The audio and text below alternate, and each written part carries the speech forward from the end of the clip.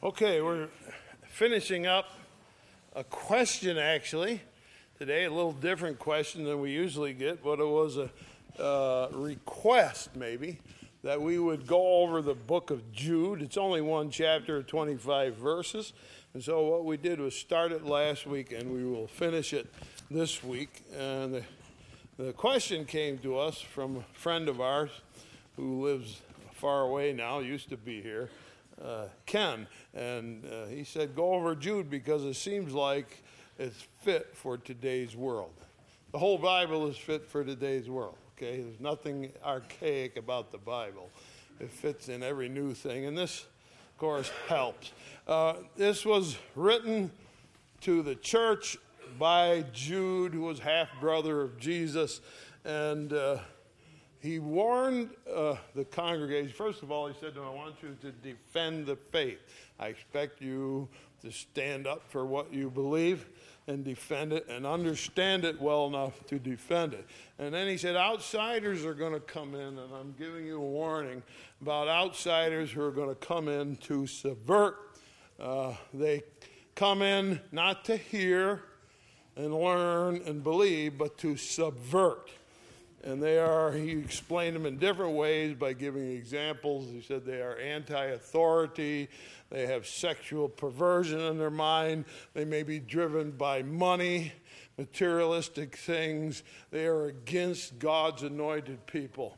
And so he warned us about these people who were coming in, he said, to the church, not with the idea to be a part of it, but to stand up against it. And so he's going to warn us about that. And we finished last week in verse 12. They are spots in your feast of charities. They feast with you, feeding themselves without fear.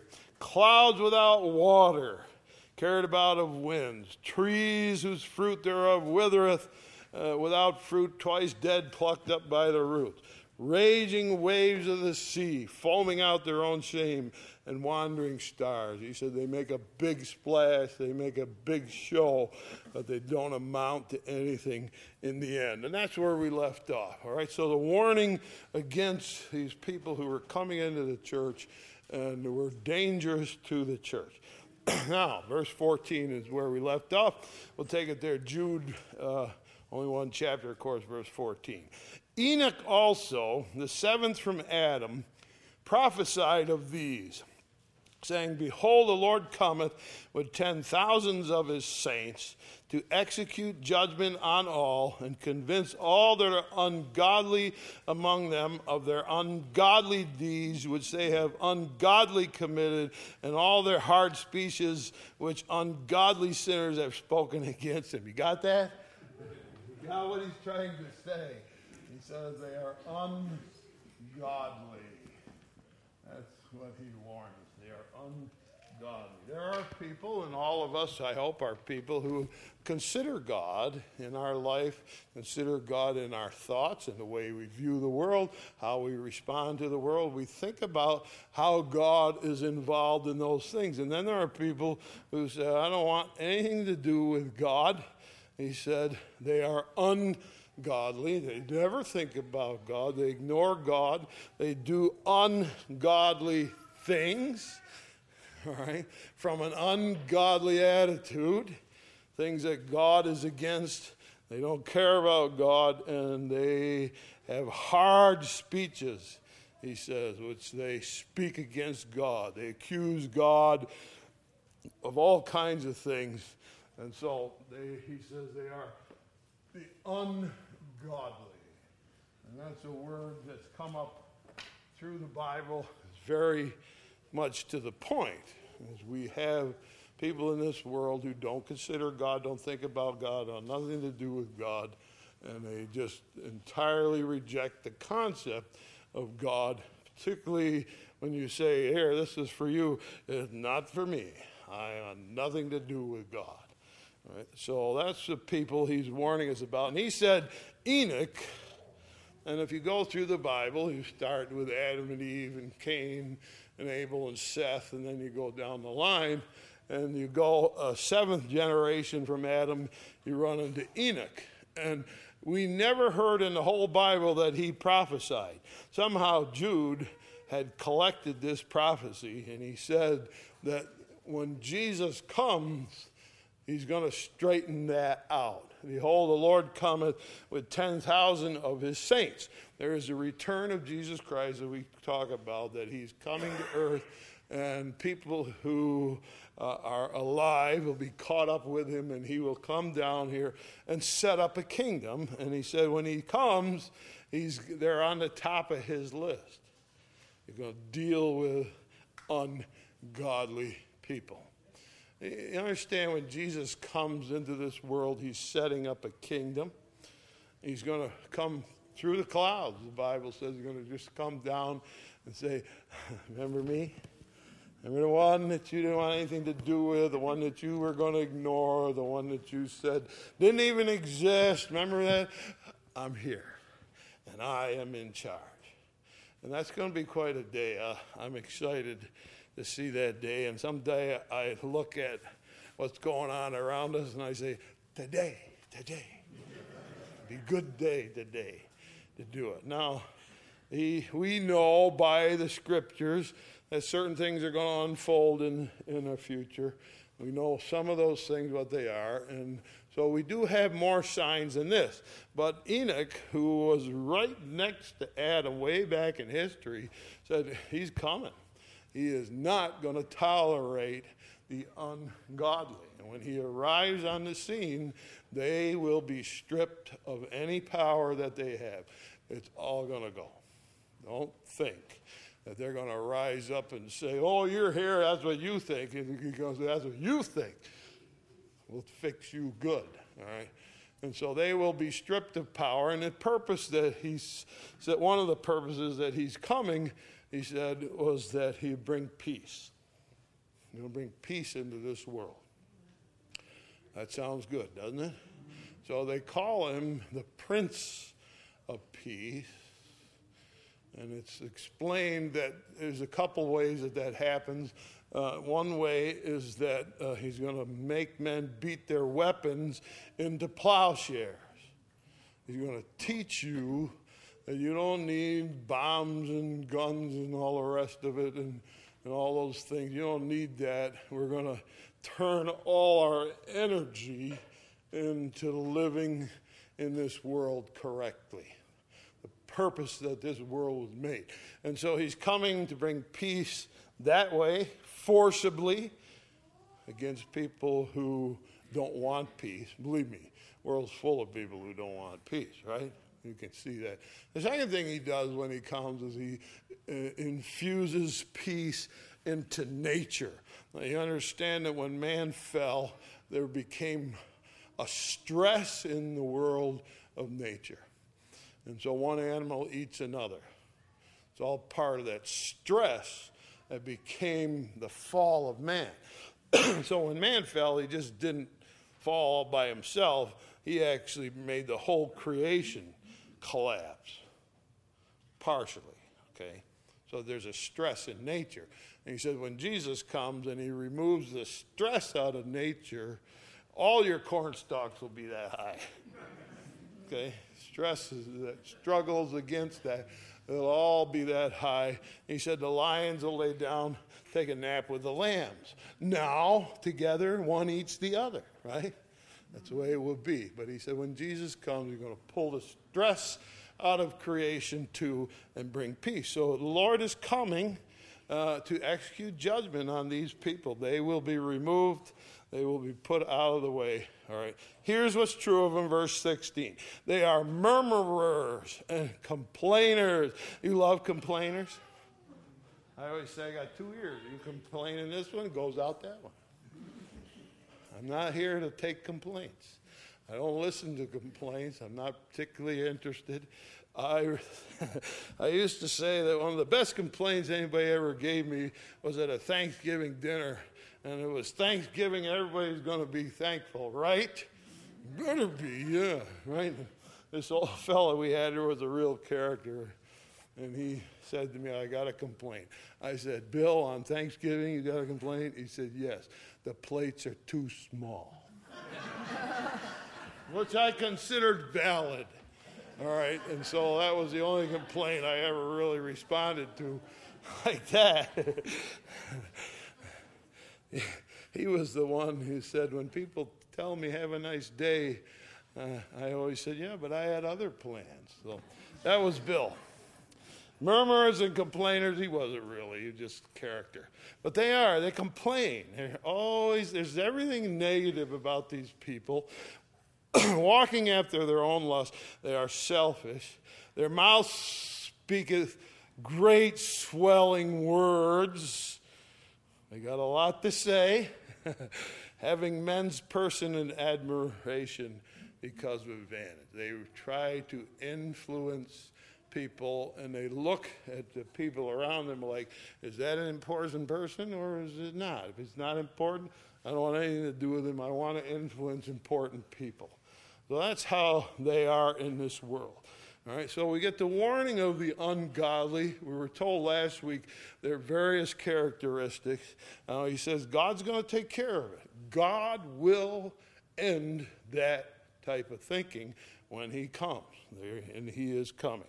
Verse 17, but beloved, remember the words which were spoken before of the apostles of our Lord Jesus Christ, how that they told you there should be mockers in the last time who should walk after their own godly lust, and these be they who separate themselves sensual, not having the Spirit. So you've been warned about mockers. And the Bible in several places says, be careful of people who mock, who make fun of what you believe, make fun of Jesus, make fun of the gospel, make fun of church. Be careful of those people. He said they're going to be here, and they do their own thing. And he says they separate themselves, or that they cause division. And so some of these people, he said, when they get into your church, they're going to cause a division because they're always manipulating and pulling this way and that way. All right, so we have a long book so far, a long chapter about these people, what they're like. Now, what do we do about it? What do we do about it? All right, let's see. Because the rest has to do with what we do about these people. But you, beloved, building up yourselves on your most holy faith. So he says, first of all, here's the first thing you do is build yourself up. Build yourself up. You mean I'm supposed to make myself into a big shot? No, that's not the biblical way of building yourself up. Building yourself up is this. You take this, and you read it, and you grasp it, and you comprehend it, and you learn about it, and as you do that, you're becoming spiritually stronger. So we want to be more spiritually strong and capable of dealing with things, and so we take the Word of God. So here's what you do. Because we live in a world that is hostile, and we may have these people come in among us, he said, you make sure you understand the Bible. Get it in your head. Study it regularly. Comprehend what it's saying, and you will be prepared because of the Bible. First of all. Second thing he says, praying in the Holy Ghost. Or pray with God. All right? Pray with God. That is, we pray and focus our praying on not, hey, God, I want this, hey, God, I want that. Although we're allowed to ask for things. But the focus is more, okay, God, what do you want? Jesus taught us to pray what? Thy kingdom come, thy will be done in earth as it is in heaven. Right, so that's what we want. What do you want, God? Tell me, as we're going to ask for what you want. And so that will help too. So we're going to learn about God here, learn what he wants, and then ask for what God wants. Ask for what God wants in your prayers. You want your prayers answered? Figure it out. study the Bible, understand it, and then ask for what he wants. You're going to get it. You're going to get it. You're in this room as proof of that. You are in this room right now as proof that if you want what God wants, then here we go. Let's go do it. Let's go do it. For the first 8 months, when we came here and opened this building, it was a challenge. It was full of raccoons and all sorts of things. And it was a challenge. But I had the most exciting 8 months of my whole life because God was going to do it and nothing was going to stop it. Nothing was going to. It was fascinating because God was behind it. And so he says, if you ask for what I want, you can, I'm with you. And when we wanted to open this church, he said, yeah, I want to do that too. Here, let me help you. I might stand outside 2 or 3 weeks after we're cleaning the garbage out. Guy pulls in a driveway. What are you doing? We're going to open the church. Okay, your driveway's a mess. I know. He said, don't worry, I'll haul stone today and we'll fix it. Just like that. Somebody I had known years ago, I got it all covered.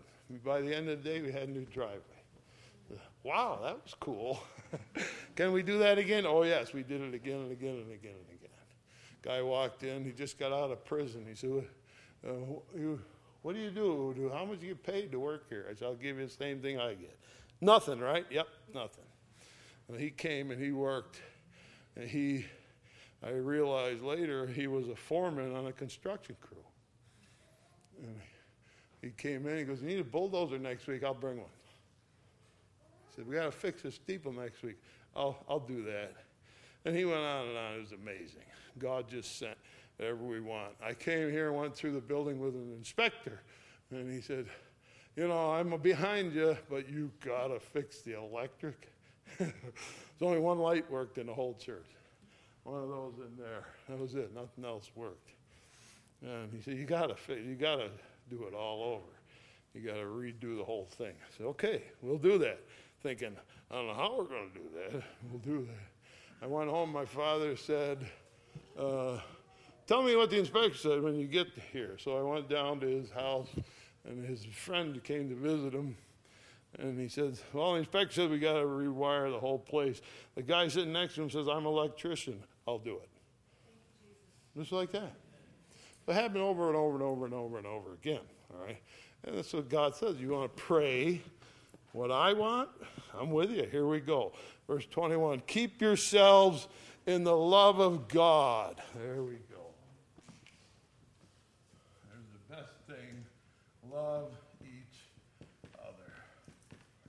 These things remain, says Paul, faith, hope, and love. What? The greatest of these is love. People come in this church and say, everybody loves each other. You bet. And that's where we're going to keep it. All right? That's how to get it done.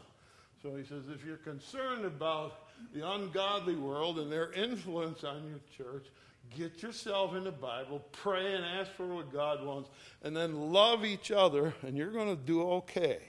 You're going to do okay. Now, verse 22.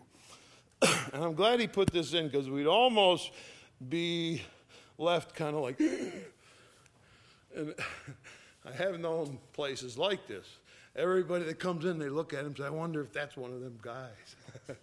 That's not how we're supposed to act. He says, of some have compassion, making a difference. You understand that people who don't believe are going to walk through the door of that church, and we want every one of them we can get. He said, and when they come in and they don't believe, some of them you're going to treat this way. You're going to, verse 22, some have compassion, making a difference. So what you do is you show kindness and love to people. You are soft and easy with them, and they will come to believe what you believe because of your kind ways and the way you talk to them. And that's good. That's what we want, all right? And others, verse 23, save with fear, pulling them out of the fire, hating even the garment spotted by the flesh. Other people are going to come in, and there's different kind of people in the world. And some of the ones that are going to come in are going to, they're going to shock you a little bit. Going to shock you a little bit. Because some people, it's just the way they are. They need a more direct approach. You ever been with people like that? Say, I hit you with a 2x4 and I think I got your attention, right? Some people are like that. He says, some people you're going to have to say, hey, look, you can't do that. You need to stop that. We'll be happy to help you, but you need to be careful. And he says, you save them with fear, pulling them out of the fire. All right? So some of the people that come into the church, we can love into the group, and our kindness will draw them to God. There may be some who come who have a chip on their shoulder, whatever, and he says, you're going to have to be more direct, take a more direct approach with people. So, you got three types, he says. You got the people who are ungodly coming in. I'm warning you against them. They are not here to conform to what you believe. They are here to bend the church and try to break it. All right, you got to understand that. Some people are come in just looking to be loved and make a difference, and you can do that. And there's a third group that may come in with a chip on their shoulder, and you'll be okay. So, you all set? Ready to judge everybody comes in the door? Just in case you are, he threw in this last verse. These are the most famous verses of Jude, and they are masterful, and they have been repeated over and over and over. It became sort of a final blessing. And many preachers repeat this in their prayers. I've heard it in the end of services and so forth. Billy Graham used to say this regularly. Verse 24, now unto him that is able to keep you from falling and to present you faultless before the presence of his glory with exceeding joy. To the only wise God our Savior be glory, majesty, dominion, power, both now and forever. If we are in the position of watching people and trying to discern what type of people they are and how we can help them, if we're in that position, then you take a real good look in there first. Right? Remember, when you do that, you point at somebody, you got three fingers pointing back at yourself, right? All right, so when you point at somebody, remember, you got three things. So, are you all set? Ready to say, I got it all together, I got it perfect? No, none of us are. None of us are. So we're all going to face God. How are we going to do that? Now unto him that is able to keep you from falling. God wants to help you personally, and me personally. Thank God for that. He's not saying, okay, Olson, you got it all together, I'm waiting, get with it. No, he said, I'm going to help you. I'm going to help you. And then I will also present you faultless. And so someday when I get up to heaven and he say, how'd you do? Oh, not so good. And Jesus stand next to him and say, I covered it. He's all set. I forgave everything he ever did. And he stands here in front of you today, faultless. Wow. Ready for that? I can't even comprehend some things, and that's something I can barely comprehend. But it says, and it says it not just here, many places in the Bible, it's very eloquent here. He is able to present you faultless before the presence of his glory with exceeding joy. He doesn't say, here's Eric, the no good bum, I forgave him anyway. He says, hey, God, here's Eric. Welcome home. He's going to say that to every one of us who believes. Come, well, good to see you. Welcome home. We got you covered. You're all forgiven. You are faultless here when you stand with God. To the only wise God, our Savior. And I like the good thing to finish. Only wise God. This is a book that's supposed to make us a little bit wiser, a little bit more prepared for how our church deals with the world. But when you get right down to it, learn all you can. There's always going to be something you can't handle. There's always going to be something you don't know what to do. There's always going to be something that you won't be able to respond to in a correct way. And so he says, there is really, when you get down to it, there isn't any wise people. There isn't. There's a wise God. And really, if you want to know who's wise, only God is truly wise.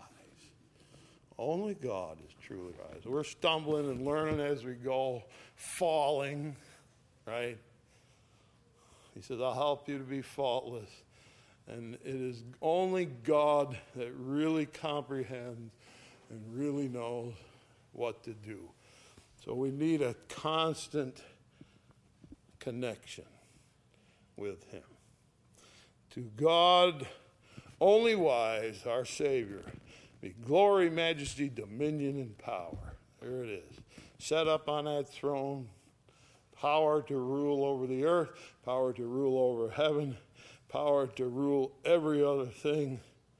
And every knee shall bow and every tongue confess that Jesus Christ is Lord, to the glory of God the Father, both now and forever. Once he sets up his kingdom, he doesn't say, I'm going to go see how you make out. He says, when I come back, set up my kingdom, it's forevermore, forever.